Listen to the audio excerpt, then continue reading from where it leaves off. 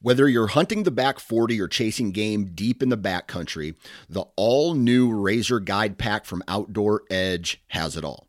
Coming in at only 12 ounces and in a premium wax canvas roll pack for compact storage and travel, the Razor Guide Pack is 7 blades in total, including a 5-inch replaceable blade folding knife, a 3-inch replaceable blade caping knife, and the flip and zip saw for wood or bone. For more information, visit OutdoorEdge.com. You're listening to the Average Conservationist podcast, brought to you in partner with 2% for Conservation. 2% for Conservation's mission is to create an alliance of businesses and individuals that ensure the future of hunting and angling by committing their time and dollars to fish and wildlife. 1% of your time plus 1% of your money equals 2% for conservation. 2% helps businesses and people pair with conservation causes to support things that fit what they care about. Whether you are into hunting, fishing, or just getting outdoors, 2% can help you not only start giving back to wildlife, but get certified for it. Getting 2% certified means you've made the same commitment as popular brands like Sitka, Stone Glacier, and Seek Outside in giving at least 1% of your time and dollars back to wildlife. But it's not just for outdoor companies. Breweries, contractors, coffee roasters, and even piano repair companies have earned 2% certification and stand out as leaders in their communities for doing so. Businesses that are committed to conservation deserve your business when you shop. Learn more about 2% for Conservation at fishandwildlife.org. That's fishandwildlife.org.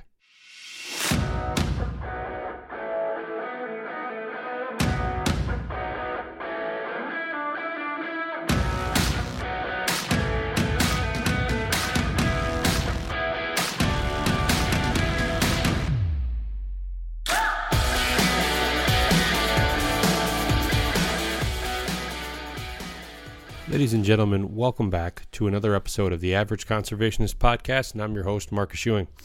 All right, so due to some scheduling conflicts, I guess, we had to, my guest for this week had to reschedule, so you're just going to get me today. And it's not going to be some very long, drawn-out episode. What I really just want to kind of talk about is, it's springtime, here in Michigan. Depending upon what part of the state you're in, we just got kind of blasted with snow over this past weekend, anywhere from 5 to 12 inches. And I get it, depending upon where you're at in the country, getting blasted with snow or getting dumped on with snow has different meanings for different parts of the country. I certainly understand that. Here in Michigan, though, anywhere, if you're, in the southern half of the state, 5 inches is a good snow. If you're further north, that 12 inches is probably a bit more what you're used to when it comes to getting blasted or dumped on with snow. But it just got me thinking, we followed that big snowstorm up with some nice warm weather. And by that, I mean, this time of year in the 40s, that snow where I was at over the weekend started to melt by Tuesday. I would say it was mostly gone, and it was mostly gone except for the areas where you're in the woods. It's not getting a lot of direct sunlight. The snow from the from the winter that had accumulated in those areas was still there. So it added to that a little bit. For the most part, the snow's gone. And, the lake that I was staying on this weekend, it's probably about a 2/3 thawed, 2/3 open water. And it just got me thinking about the springtime. And the spring is, fall's my favorite season, but spring has got to be a very close second because everything's kind of coming back to life. You start to see the grass again. Maybe it's starting to green up in some areas. You're starting to see plants and trees come back to life. More wildlife is starting to kind of show itself. Turkey season is on the horizon. Maybe for some people, for some states, it's already opened up. But it's the springtime is kind of this rejuvenation period, if you will. And I think, not only for states, geez, oh Pete, I looked at a word on my desk and started to say it, not only for wildlife, but I think for us as conservationists, as individuals, that rejuvenation is now for us. And coming out of the winter, and a lot of us are staying active, whether it's ice fishing, whether it's, skiing, snowshoeing, whatever, activity you decide to participate in, which is awesome if you're staying active throughout the winter months. But this rejuvenation, that the days are getting longer, the weather's getting nicer, the snow is pretty much gone, and you get this kind of renewed sense of purpose, if you will.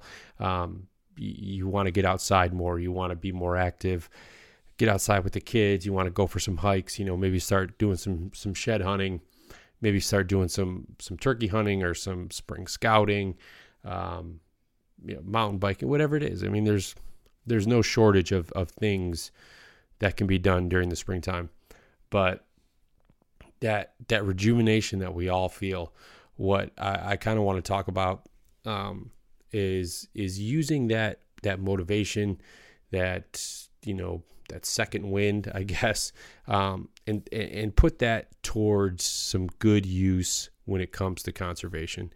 And what I mean by that is we've all seen it, especially snowbanks in neighborhoods, in parking lots at, supermarkets or wherever.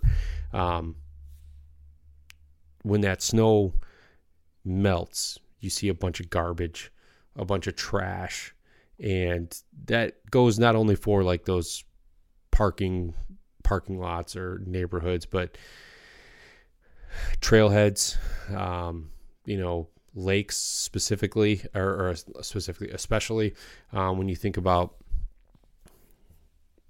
boat launches and things like that, access points that get a lot of plow trucks and things like that, and all the debris that's left over from that season.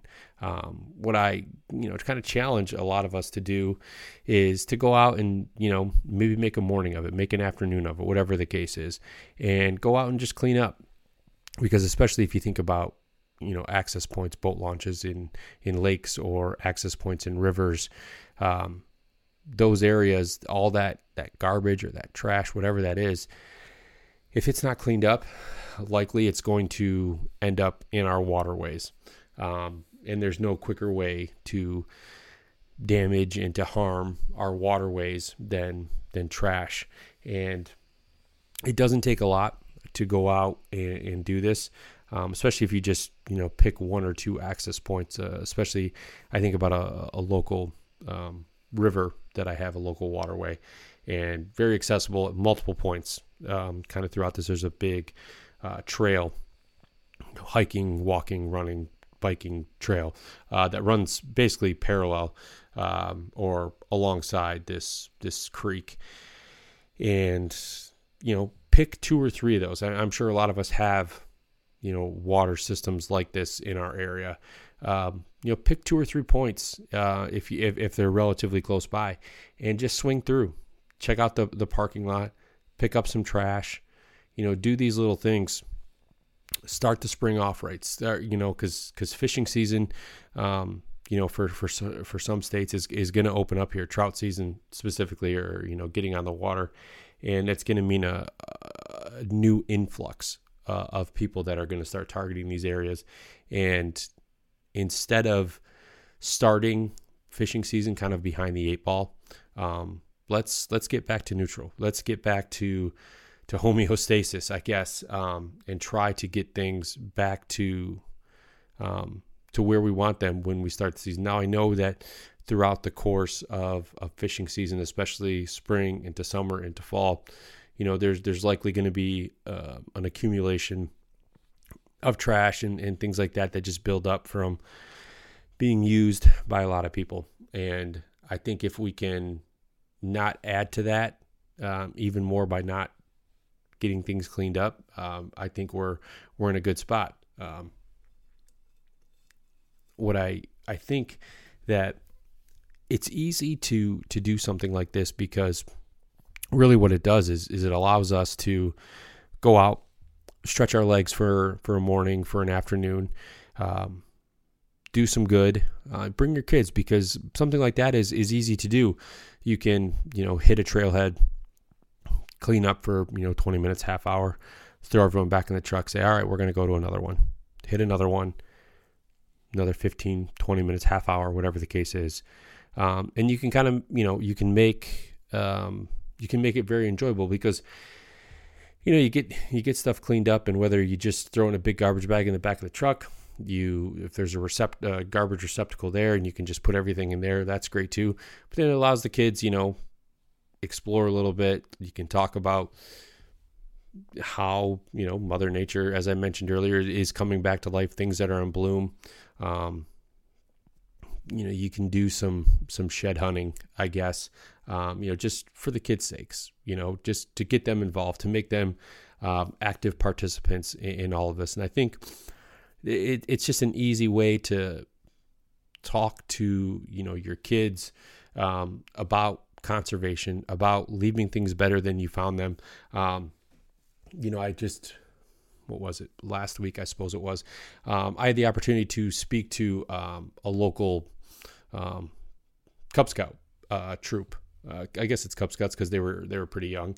But I was asked by a neighbor of mine who is like the den leader, I guess, that they call it. I don't know. I've been out of Boy Scouts for a really long time, so I couldn't tell you all the proper terminology. But asked that I come in and talk to his group of Cub Scouts about conservation, and I was excited because it's something fun, it's enjoyable. But I prior to going in, I really wanted to think about, all right, if I'm 5, 6 years old, what's going to really hit home with me? What am I going to be able to talk about that hopefully has some sticking power, some staying power, something that's going to last and something that's going to resonate with them? So I talked very broadly. I brought up the term conservation, and it's such a tough word for someone who is not, entrenched in the outdoors or in that lifestyle to really grasp. And I kind of started things out, and I said, hey, do you guys know what the word conservation means? And there was kind of some blank stares, which understandably so. If I talk to my own kids who are around that age about the word conservation, I get the same kind of blank stare. So I kept it very high level, and I talked about things that we can do with mom and dad, things that we can do with our friends, and kind of started to point out some examples. I said, hey, how many of you have picked up trash? How many of you have planted a tree? How many of you have seen wildlife and, been tempted to, kind of, I don't think disturbed is the right word, but, you see a bird and you want to chase it, or you see a rabbit and you want to chase it. I started talking about things like this, and, I even took it one step further. I said, how many of you brush your teeth? Right. And of course, all the hands kind of shoot to the air, and, talking about conserving water, between, rinsing your toothbrush off or anything like that, shutting the water off and conserving water. And, all these little things that we can do, that we can plant this seed of conservation for young kids very early and make it relatable. I think that's the biggest thing when trying to, really connect with our kids, with nieces and nephews, whomever it may be.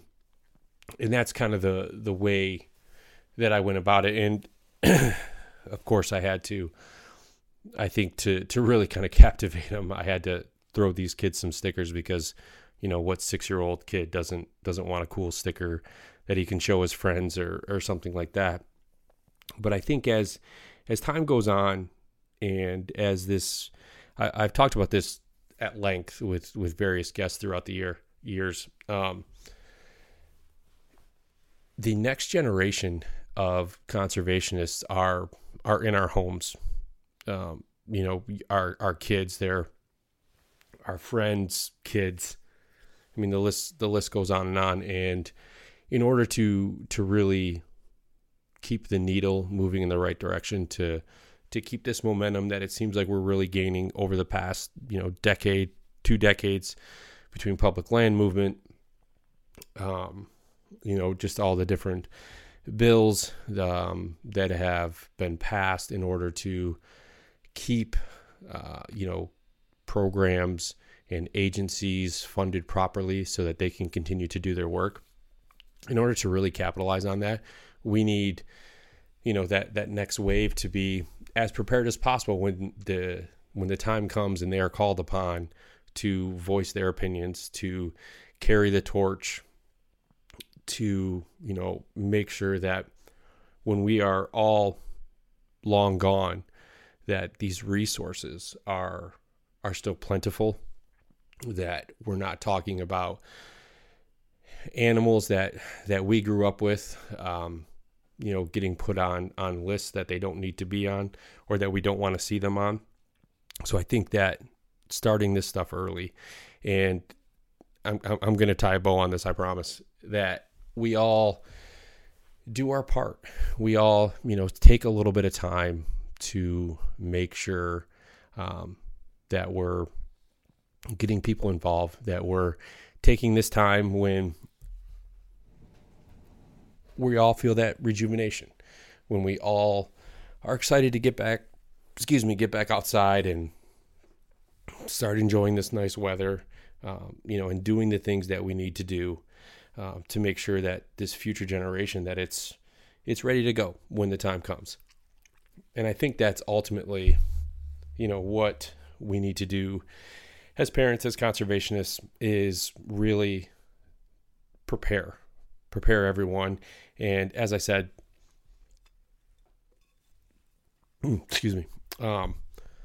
take this opportunity to get to kids outdoors.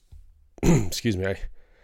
I don't know why I'm super short of breath today, and coming off of a cold, so maybe that has something to do with it. And I'm not used to speaking for, almost 20 minutes here without having some type of back and forth with someone can oftentimes be tough. But yeah, I think that ultimately that was really what I wanted to talk about today, was the rejuvenation and kind of capitalizing on that and being able to set the tone as we kick off, spring and summer and into fall, and have those conversations, get the kids out, the family out, make a day of it, and just, go out and do some good.